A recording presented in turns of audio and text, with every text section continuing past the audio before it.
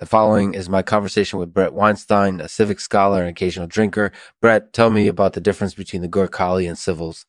This show is sponsored by Arboriculturist Dosages. Arboriculturist Dosages is a supplement company that focuses on providing high-quality nutrients for arboriculture. They offer multiple products incorporated using a line of arboricultural tonics, essential oils, and nutrient supplements. I think the arboriculture tonics are particularly noteworthy as they're specifically tailored to support the health and growth of trees. If you're an arboriculturist or enthusiast, I highly recommend checking out Arboriculturist Dosages. Thanks for tuning in. I'll be back after this message from our sponsors. So, Bret, what is the difference between the Gurkhali and civils? The Gurkhali, as you know, are people who live in the Sikh region of India. They're a very independent and rugged people, and they have a very different culture from the civils who live in India. So the Gurkhali take a dislike to civis? Yes, they do. There are a number of reasons for this. One reason is that the civis drink alcohol, and the Gurkhali believe that it's polluting. Another reason is that the civis think of themselves as lordlings, while the Gurkhali believe that they're the true chiefs of their tribes.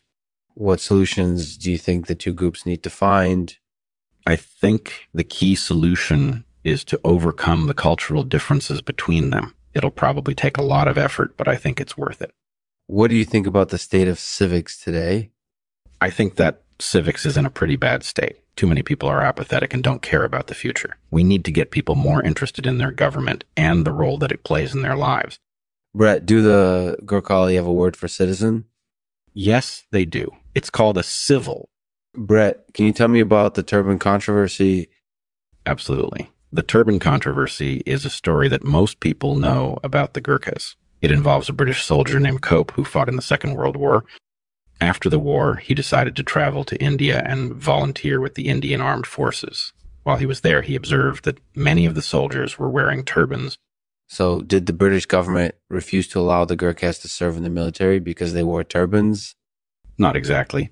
What actually happened was that the British asked the Indian government sculptors to make a model of a turban that would be approved by the authorities.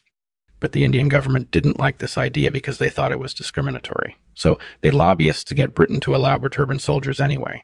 So it wasn't really about hygiene or filthiness. It was about cultural pride. That's right. In the end, Britain decided to allow the turban soldiers to serve, but only if they took off their turbans when they were around British citizens. That's an interesting story. Thank you, Bret, for telling it to me.